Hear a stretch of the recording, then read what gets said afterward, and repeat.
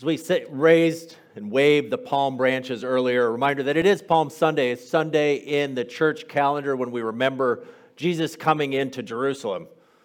But that's not the passage we're going to be looking at today or the story we're going to be looking at, but instead we're going to be finishing up our series on Paul's letter to the Romans that we started way back in September. And so we can all let out a big sigh and say, finally, we're done with the book of Romans.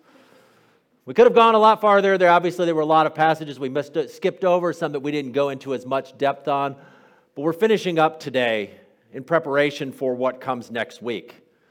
And we celebrate the life, the death, and the resurrection of Jesus Christ.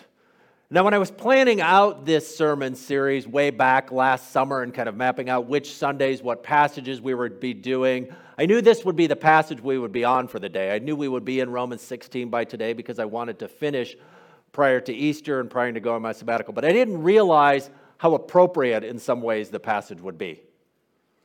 That this is an appropriate passage as we prepare next week to celebrate God's power over sin, death, and the devil through his resurrection. But also that this week in some ways is a celebration of power. The power of the gospel. And the gospel, as we've been looking at it for the last number of months, these last 6 months, has been the story of King Jesus. The gospel is this big story about Jesus who pre-existed as the Son. He was sent by the Father. He came in the flesh to fulfill the promises of David. He died for our sins in accordance with the Scriptures. He was buried. He was raised on the third day in accordance with the Scriptures. He was seen by many witnesses. He's enthroned at the right hand of God as the ruling Messiah. And he has sent the Holy Spirit to bring his people about, to bring his rule about. And then he will come again as the final judge to rule. That's the gospel, this big story of King Jesus is. And so you're wondering, how is this passage that we read related to the gospel? And you notice Mike skipped over a portion of it, and I asked him to, and he was probably thankful, because if you have a Bible and you are following along, you may have noticed there's this big, long list of names.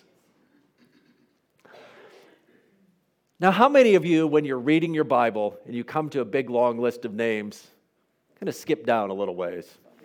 Yeah, I mean, I do a lot of times because I'm like, oh, what am I doing? Why are all these names here? And it just seems kind of unimportant. But there is something, and I'll say not all the lists have deep meaning to them, but we also have to remember they were put there for a reason. There's some reason that the writer here, in this case Paul, Matthew has a long list at the beginning of his gospel. If you read the Old Testament, the writers of Kings and Chronicles, they often have these big long lists of names, or even in Genesis. There's entire almost chapters that are just lists of names and peoples and countries and all these things. You think, well, what's the significance? Like I said, not all have a big reason for being there. But what's helpful sometimes to ask is, why are they there? Why did the writers choose to include it? And so I think here Paul is writing this letter. So Paul, early follower of Jesus, has started churches all around the Mediterranean. One of them that sprang from his ministry, although he's never been there, is the church in Rome. And he's writing this letter to give them instructions and to encourage them to work out some divisions that are in their church. And there was a letter writing format in the ancient world. Now, I remember back in third grade when Miss Platt and we learned how to write a letter. And there was a way, the format to write, where you put your address and where you put the person's address and how you start the letter. And we all learned you start a letter, dear so-and-so. And then you kind of oftentimes maybe introduce yourself, they don't know. And then at the end, maybe your final things. And you say, ancient letters also had a pattern. And one of the patterns often was at the end of the letter, they would send greetings. They would send instructions to people. Because in the ancient world, it was much more difficult to write a letter. You didn't simply just jot on a piece of paper and stick it in an envelope and drop it in your mailbox and it magically ended up. So Paul's in Corinth. So for him to get a letter to Rome, which is a long ways away, he didn't simply stick it in the mailbox and expect the Roman post office to get it there. No, official government mail they had carriers and stuff, but your average, everyday citizen, they had to find somebody to take the mail. So now imagine you growing up, and maybe your grandma lives 3 states away, and you write your grandmother a letter. Now the task is to find somebody to take the letter for you. not by car, but by walking, maybe by boat, to visit your grandma and carry the letter. Well, if you go through all that work to get a letter there, you're thinking, well, there's maybe some other people there that I want to say hi to. And I don't have time to write all those letters. And it's a lot of work to write a letter because, again, in the ancient world, you didn't just go down to Meijer or to Walmart and buy a big pad of notebook paper. It was a complicated process to write a letter. And oftentimes, you weren't the individual writing the letter. Maybe you had a scribe who was writing the letter down and sending it off somewhere. And so, Paul would have been working, and even at the end of the letter, you heard that, where there was that letter that said, I, Tertius, who wrote down this letter.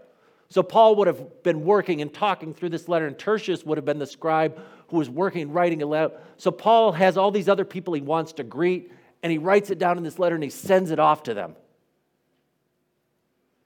Because he knows that when the letter arrives in Rome, again, it's not going to be one person opening it up and reading it, but there's going to be somebody reading the letter to the congregation that's gathered. And all the people are going to hear it. And some of the people are lifted up, and when we're going to look at some of those names a little bit, they're going to be called out as positive examples of things. And I imagine some of them are like some of you. They would have been a little bit squeamish. I mean, many of you I know wouldn't like it if I started singling you out by name, even if it were something good.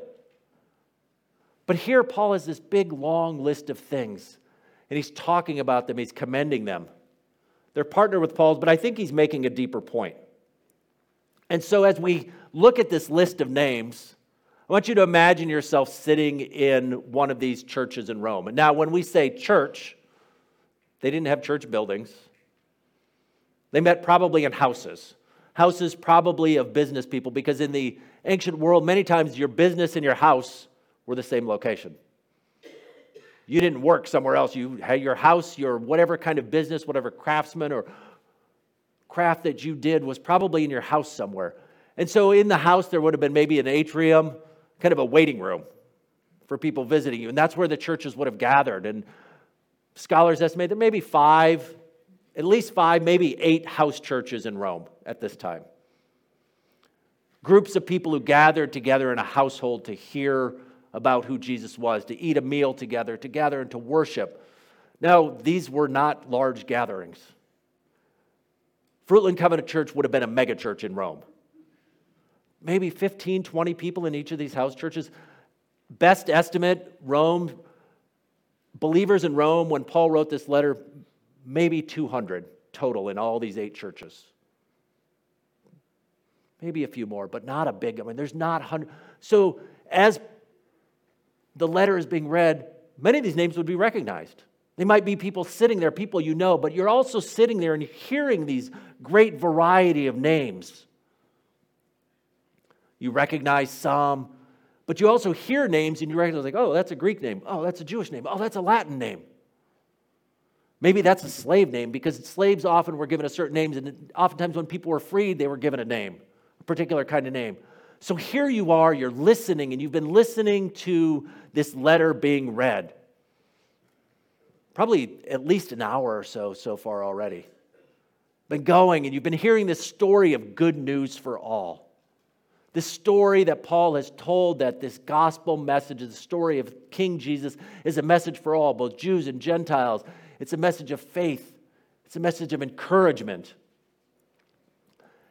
And then he's concluding this, and you're getting to the end, and then he says in chapter 16, verse 1, I commend to you our sister Phoebe, a deacon of the church in Cenchreae. He describes her as a sister. It's not his physical sister. They didn't have the same parents, but a sister because the language of siblings was the picture of a new family created in Christ. Here's Phoebe. He calls her a sister. She's probably a Gentile convert based on her name Phoebe, and she's a deacon. Notice, not a deaconess. That word does not exist in Scripture. There's one word used, a deacon. And Paul uses it through the New Testament as a word to describe an official role in the church. We don't know exactly what, but there's some official position she had in the church, which meant she was a person of character, a person of leadership. And when it says he commends her to you, that was kind of formal language in the ancient world again of, she would have been the letter carrier, probably. So Paul, again, way off in Corinth, pens this letter, and then finds Phoebe, and Phoebe carries the letter from Cenchreae, which is right near a port near Corinth, to Rome. And also, as the letter carrier, she also would have likely performed the letter. In other words, she was likely the one that would have been the one who would have read the letter, or perhaps even have memorized the letter and spoken it to the congregation. At least one of the congregations, maybe all of those different congregations, at least one of the households. And so it may have been that when Paul met with Phoebe in Corinth, and he would have gone over the letter with her, made sure she understood it, maybe even made sure she understood, well, I want you to slow down a little bit here. I want you to look at that group of people during this moment in the message. Because remember, if we think back during Roman, there were times when he talked about the strong and the weak and different things. So you can imagine him kind of coaching Phoebe through this, saying, okay, at this moment, I want you to look at the group of Jewish people over here. At this moment, I want you looking at the Gentiles. At this moment, I want you to slow down. He may have even given Phoebe that ability to say, you know, if you look out at the group and they've got kind of that glazed look in their eyes like you all have right now, like what is he talking about? What is the letter? Phoebe, I want you to just stop for a moment. I want you to explain a little bit more. I want you to maybe ad-lib a little bit. Now, this is speculation, but this is kind of the way that ancient letters often worked. She's also described as a benefactor of many, which meant she was a wealthy individual, probably a household owner. And a benefactor of many meant she was the one who supported and encouraged ministries. That's kind of that language of she was the one who put her money, her resources behind different ministries. So we go on, and then we greet Priscilla and Aquila, my co-workers in Christ Jesus.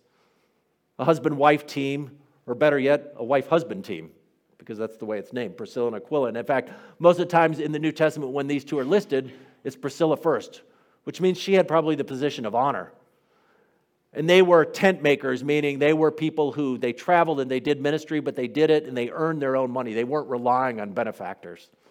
You can read more of their story if you want in Acts chapter 18, this whole story. But they've relocated a number of different times. They've moved households, and now they're living in Rome, and they're hosting a church in their house. They're co-workers with Paul. It goes on, greet my dear friend Epaenetus, who was the first convert to Christ in the province of Asia. Now there's a name for the history books. In fact, the entire province of Asia, the first person to become a follower of Jesus. Imagine you're a missionary and you go to a country that's never heard about Jesus, and that first person gives their life to him. I mean, you would remember that person forever.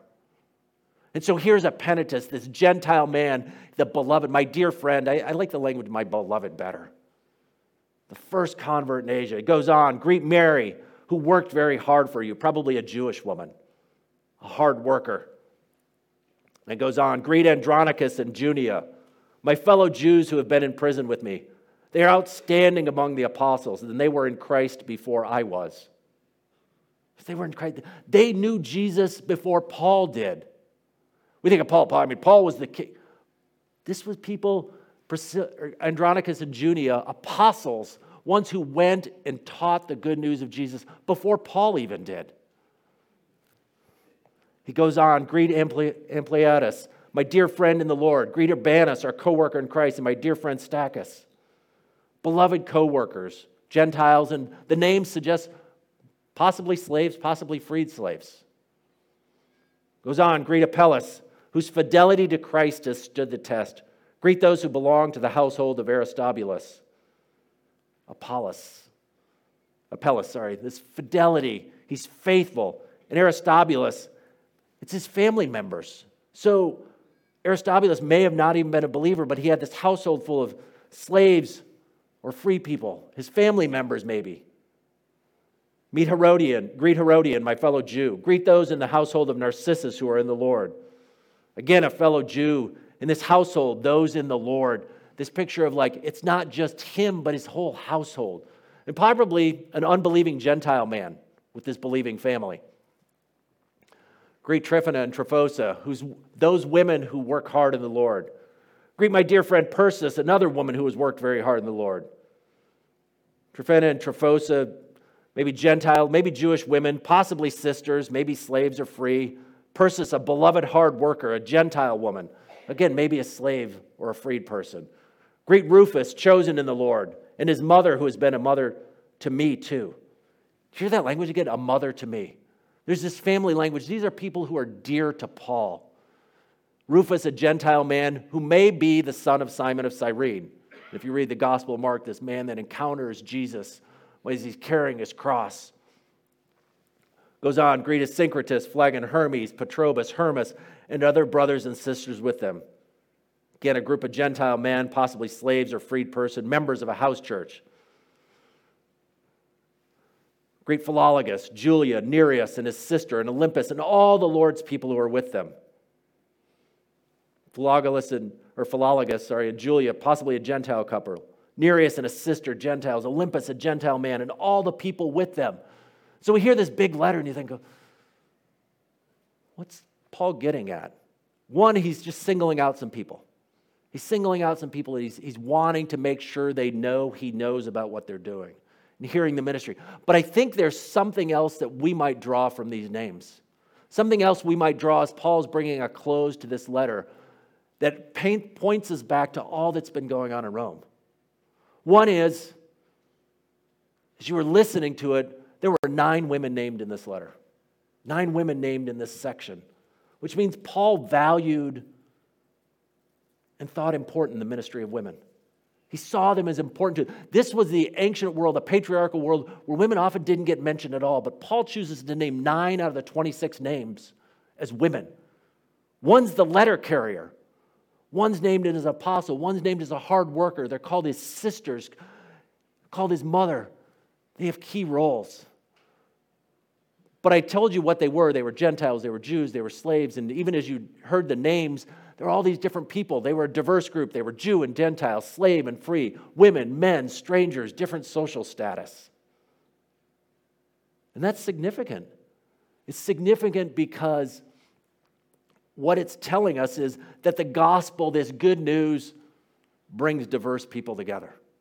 That there's this wide range of people who would never have a meal together, because that's what they would have done. And that's why we do, as potluck, every Sunday we celebrate communion, is because for the ancient world, for the early church, communion wouldn't have been a little tiny cup and a wafer.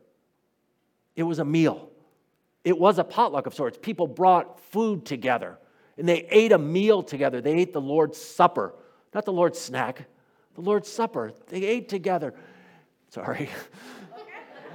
They're eating together, and they're enjoying these meals together. But nowhere else in the Roman world would slaves and freed come together. Nowhere else would Jews and Gentiles have sat together.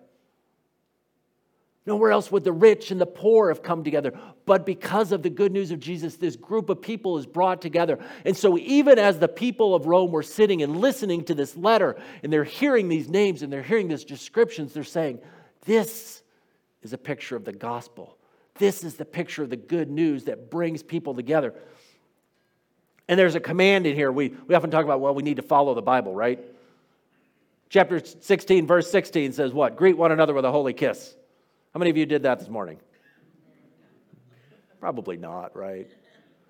But the point is, I'm not suggesting that that's what Paul is saying, that this is a command for all time. But what does that imply? If you're imagining the ancient world, even if you know nothing about ancient Near Eastern practices or the practices of Rome, if someone encouraged someone to greet someone with a kiss, what would that suggest to you? Love, affection. He's saying, show affection to one another. He's not saying, I want you to sit at the table together, but don't talk to one another. He's not saying, you come together and there's all these different people and you don't have to like each other, but you need to be together. He's saying, no. Greet one another with a holy kiss. Show affection for one another. Demonstrate this love for one another. This gospel brings diverse people together. And notice something else in the language that was used. He often referred to them as what? Co-workers. They each came with a gift. Each contributed. Paul is saying that he didn't do this alone. That there were all these people. You heard Andronicus and Junia. They were there before he was. You had Priscilla and Aquila, whose house one of the churches in Rome was. Paul had never been to Rome. It's very well possible that either Andronicus and Junia or Priscilla and Aquila were the ones who started the church in Rome. There were Christian believers in Rome, not because of Paul, but because of these other people who had created and brought together these churches, who had spread the good news of Jesus and gathered churches all around and proclaimed the good news of Jesus. Paul didn't do it on his own. He did it with all these people, these co-workers that went along with him. And that's why, if I go back to the beginning of what I said, it's like I didn't think about this message in context of the timing of where we would be. And that I start a sabbatical in a week from now. I'll be here next Sunday, but after that I begin a sabbatical. And somebody think, well, how's the church, what's going to happen to the church? The same thing's going to happen to the church that happened to the church in Rome. Paul says there are plenty of co-workers. There's a whole group of people sitting here who are my co-workers in Christ. My co-workers in Christ. And this is what he's saying, is that Paul is saying the church in Rome doesn't depend on him. Now, I don't think the church here depends on me, but sometimes we can get that impression that without the pastor, where would we be? We'd be perfectly fine without the pastor. Okay. You know what I mean. But that the church doesn't require that there are co-workers, that each and every one of you has gifts and talents and contributes to the good news and the work of Jesus Christ and his kingdom. That the work of the church is not done by one, but it's done by all. And Paul is telling and reminding the people in the church of Rome of that very thing. He talks earlier in the letter about his desire to come and to encourage them and preach, but he's also reminding them that even if he's not there, the work of God continues. Even when I am gone on a sabbatical, the work of God will continue because of you who are my co-workers in Christ. He trusted them, and I trust you. And he talked about a diverse group of people living together in peace. And there was this line in there about the God of peace will soon crush Satan under your feet, which is kind of an interesting contrast, isn't it? We think the God of peace. And what's the God of peace doing? Crushing Satan under his feet. That doesn't sound much like a God of peace, does it? But I want us to think about what's happening is these people together are living together in peace. Remember, we said they're Jews and Gentiles, slaves and free, rich and poor, women and men, all gathered together. And Paul has been talking about the need for them to live in harmony, to live in peace together. And in the language he uses often, he describes them as being in the Lord. They're connected to one another. They're people in whom Christ dwells, who follow the pattern of the life of the crucified Messiah. And I think what he's getting at is these people in Rome living together, all these diverse people together, coming together, are a picture of Satan being crushed. Because Satan's desire is to separate, to divide, to cause us to go in our pictures. That's the evil that goes on in our world right now. We live in our tribes, we want to separate, and God brings people together. And as we come together across all these diverse groups, just as the people in Rome, we demonstrate the good news of the gospel, and it's a crushing blow to Satan. Douglas Herring says it this way: these greetings reflect how the cosmic, world historical reality of the Messiah's sovereign reign of justice spreads on the earth and throughout the empire. It spreads through ground-level networks of newly created bonds of affection in and among communities created by God's justice. These greetings reflect how the cosmic, world historical reality of the Messiah's sovereign reign of justice spreads on the earth. In other words, what he's saying is, like, this greeting, all these different people, that's a reflection of God's justice, his righteousness at work, bringing all these people together. The gospel, Paul reminds us, is ordinary people carrying an extraordinary message. And he concludes it at the end with this doxology, which is where we're going to conclude. So he concludes in verse 25. He says, "Now to him who is able to establish you, in accordance with my gospel, the message I proclaim about Jesus Christ, in keeping with the revelation of the mystery hidden for long ages past." We're strengthened through the good news. If we were to go all the way back to chapter 1 of Romans, he talks about the gospel of what? The power of God. So this good news is a strengthening thing to bring justice and righteousness to all who trust him, Jews and Gentiles, or Jews and the nations, which is maybe a better way to say it. So if we have Jews and the nations, And the nations are everybody who are Jews. So we have Jews in the nations. What's that mean? Everybody. And it's a proclamation of Jesus Messiah. That's what the letter's been all about. His lineage, his death, his resurrection, his ascension, his ongoing presence, his sovereign reign. Jesus is God's justice. Jesus is God's righteousness. Jesus is the good news. And he goes on, he says, according to the revelation of mystery, that Jesus reveals who God is. Jesus reveals our distortion. He reveals our sinfulness, but he also reveals God's right-making justice. And he reveals the mystery of Israel, his purpose, and his chosen as a divine people. Then he goes on, but now revealed and made known through the prophetic writings by the command of the eternal God, so that all the Gentiles, all the nations might come to the obedience that comes from faith. These prophetic writings, the arrival of the Messiah opens up the scriptures. According to the command of the eternal God, God is the source, the power, and the reality of good news.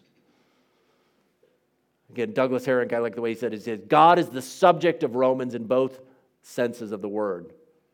It is a letter about God, and it is a letter through which God speaks his powerful word of justice. Romans is a letter about God, but it's also a letter through which he speaks.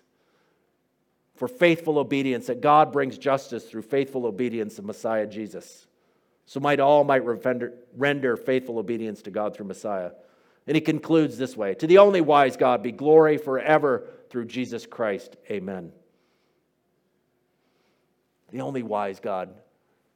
The wisdom of God which is foolishness to the world. Who would think that the way to demonstrate the goodness and the love of God would be for someone to die on a cross? Who would think that the wisdom of God would be to bring Jews and Gentiles, slaves and free, women and men, rich and poor, all together to be this band of people? Who would think that wisdom would be humility? Who would think that wisdom would be servant? Who would think that wisdom would be giving up your life for the sake of others? But that's the only wise God, because his wisdom is greater than ours. A wisdom that we can't understand apart from Jesus. It's foolishness to the world's ideas of rationality, of justice and power. And it says, to him be the glory. Now, in some sense, this is where the letter ends. But the story doesn't. Because the Church of Rome continues. And they continue on, this group of diverse people who've heard the good news of Jesus. The good news that though we are sinners, God has brought us together through the life, death, the resurrection of Jesus. That he calls all people to him, that the only way to salvation is through faith and faith in Christ alone. But that this invitation is open to all. And that we live out this good news through gathering together, and they're living it out there in Rome as they gather together as a diverse people. But it didn't stop there. The good news of Jesus spread to the rest of Europe, and eventually to the rest of the world, and eventually to a group of people sitting here at Fruitland Covenant Church. And so to us, the same message and the same mission is given. To live out the good news. To be God's good news people. To demonstrate the justice and the righteousness of God in all that we do. Through him and through the power of his Spirit. And in all that we do, to bring glory to God. And so as we prepare to celebrate communion together, as a bunch of ordinary people, announcing extraordinary news, we come together and we proclaim as we come to the table. As all of us come, women, men, different socioeconomic backgrounds, different educational levels, all sorts of different ethnic backgrounds, we come together to proclaim the good news of Jesus, that all are welcome at the table. We come together to proclaim the good news of Jesus, that we are all sinners, but that through Christ's death and resurrection we are all forgiven. We come together to proclaim that he is the only way to salvation. And so as we come and as we eat at the table, we proclaim that good news. Jesus said we proclaim his death until he comes, And his death is what has made us a people. His death is where we find forgiveness. And so as we come to the table, we are good news people, ordinary people, proclaiming extraordinary good news. Amen.